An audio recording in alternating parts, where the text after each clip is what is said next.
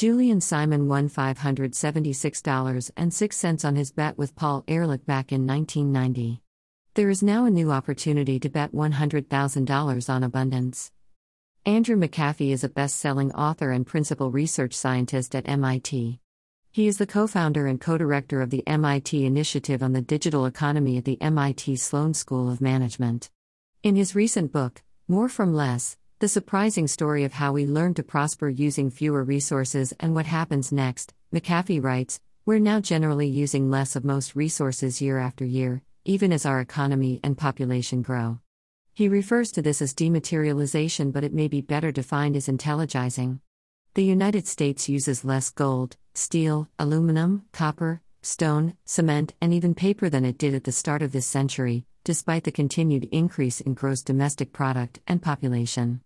Annual consumption of all but 6 of the 72 resources tracked by the U.S. Geological Service are post-peak. As we move from copper to fiber to wireless, atoms are replaced by knowledge.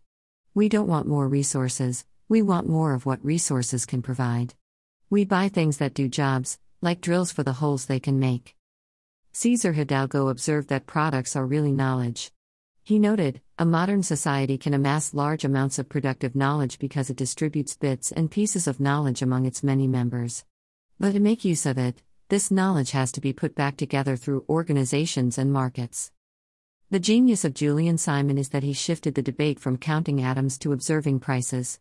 Prices contain much more information than quantities. We can never really know the quantity of something. But we can know the price, and so can everyone else.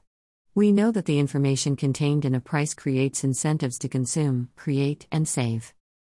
McAfee became so convinced of the trends he discovered that he's put up $100,000 in Simon-like bets on future abundance.